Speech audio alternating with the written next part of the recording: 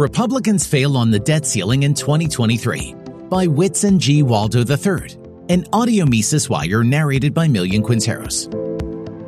The United States House of Representatives' passage of the Limit, Save, Grow Act of 2023 is a big Republican failure addressing the debt ceiling.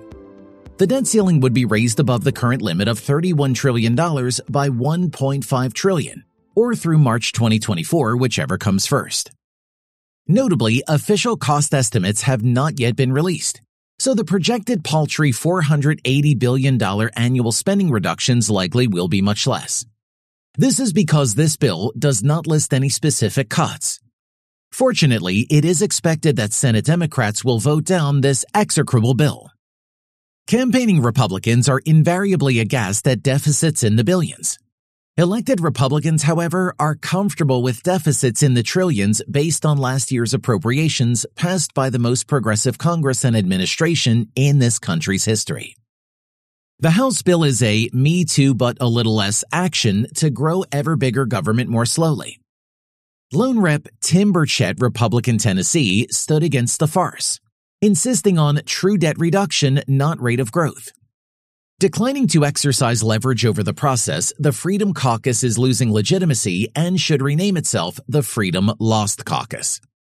The list is short and thin for merits to the House bill. Disqualified as a merit is the general, unspecified limit to gross spending excluding the military at 1% annually. Otherwise, the Student Loan Forgiveness Program and Income-Driven Repayment Plan would be blocked. The Internal Revenue Service appropriation of $80 billion for additional employees would be rescinded. Recipient work requirements would be added for food stamps and Medicaid.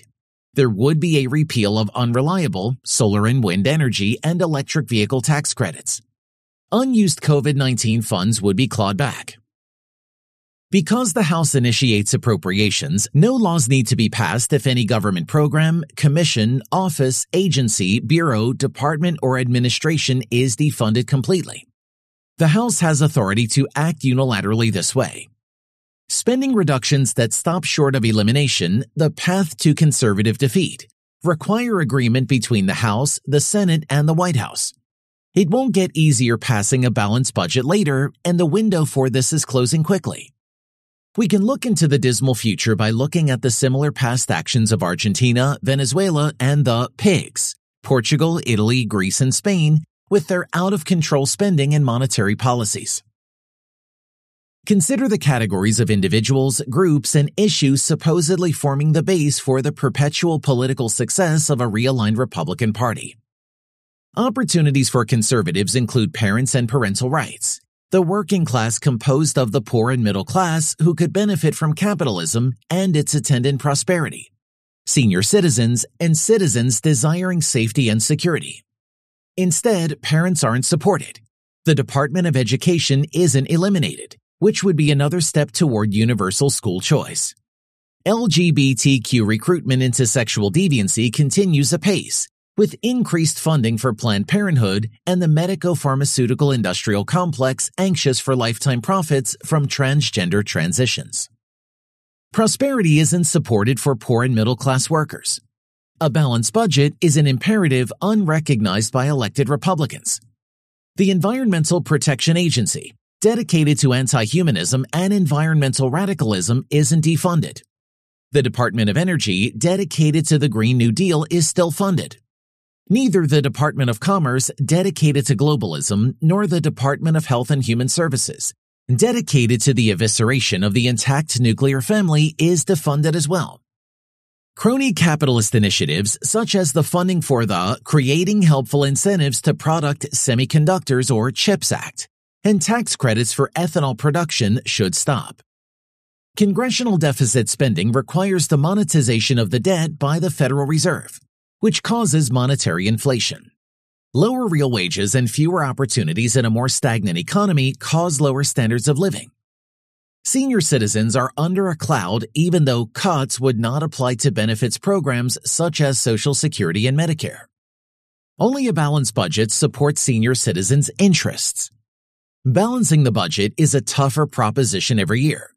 The reason is that the accumulated profligate deficit spending by the Uniparty adding up to our national debt requires interest payments. The fraction of the budget going to interest payments, currently at about 7% of all federal outlays, keeps climbing, increasing pressure for program cuts. If elected Republicans make hard choices now, then Social Security and Medicare won't have to be targeted later. Liberty isn't advanced. Safety and security aren't supported. At the global level, the incompetent and tyrannical World Health Organization, the United Nations, the World Economic Forum, and the Socialist and crony capitalist International Monetary Fund are fully funded. Forever wars supported by the military-industrial complex, the corrupt and tyrannical Volodymyr Zelensky, and the North Atlantic Treaty Organization are fully funded. At the national level, the corrupt and unreformable Federal Bureau of Investigation, Bureau of Alcohol, Tobacco, Firearms, and Explosives, and U.S. Customs and Border Protection agencies are fully funded. The environmental, social, and governance, critical race theory, and diversity, equity, and inclusion frameworks are fully supported as well. The woke military is exempt from cuts. Significantly, Congress isn't insisting on adherence to the Constitution with respect to regulations and executive orders. The Constitution authorizes only Congress to pass laws, and this authority may not be delegated. All regulations and executive orders must be submitted to Congress as proposals for additional legislation. Elected Republicans are sanguine that the regulatory state and imperial White House make their own laws, thereby directly threatening liberty and prosperity. Neither Donald Trump nor Ron DeSantis has heartburn. Trump's first legacy was a reduction in the flow of illegal immigrants, regulatory state rollback, and the rescission of Barack Obama's executive orders. However, President Trump signed every massive omnibus spending bill, each with higher deficit spending, sent to his desk. As governor, DeSantis must balance the state budget, but the virtues of doing this at the national level elude him to the extent he can articulate why a balanced budget is necessary for liberty and prosperity. What recourse do voters have? Primaries are rigged by the two political parties to return incumbents to office. Nevertheless, it is within primaries that authentic conservatives can be elected. Conservatives should learn the lesson of former progressive House Speaker John Boehner, who encouraged large numbers of candidates to oppose him in his primary. There needs to be only a single authentic conservative running against the incumbents. All primaries should require a majority winner or have a runoff. With a divided government, the legislation likely to pass would be a provision of a line-item veto by the president. Such a law would eviscerate the take-it-or-leave-it attitude implicit in omnibus spending bills, or the huge bundled single appropriations bills envisioned by progressives wearing red jerseys. Congress would pass the buck to the White House to be fiscally responsible. The House bill raising the debt ceiling is good news for the wealthy. In the face of profligate congressional spending, the Fed must eventually relent and go back to monetary easing, which will reinflate the asset bubbles in the stock and residential housing markets.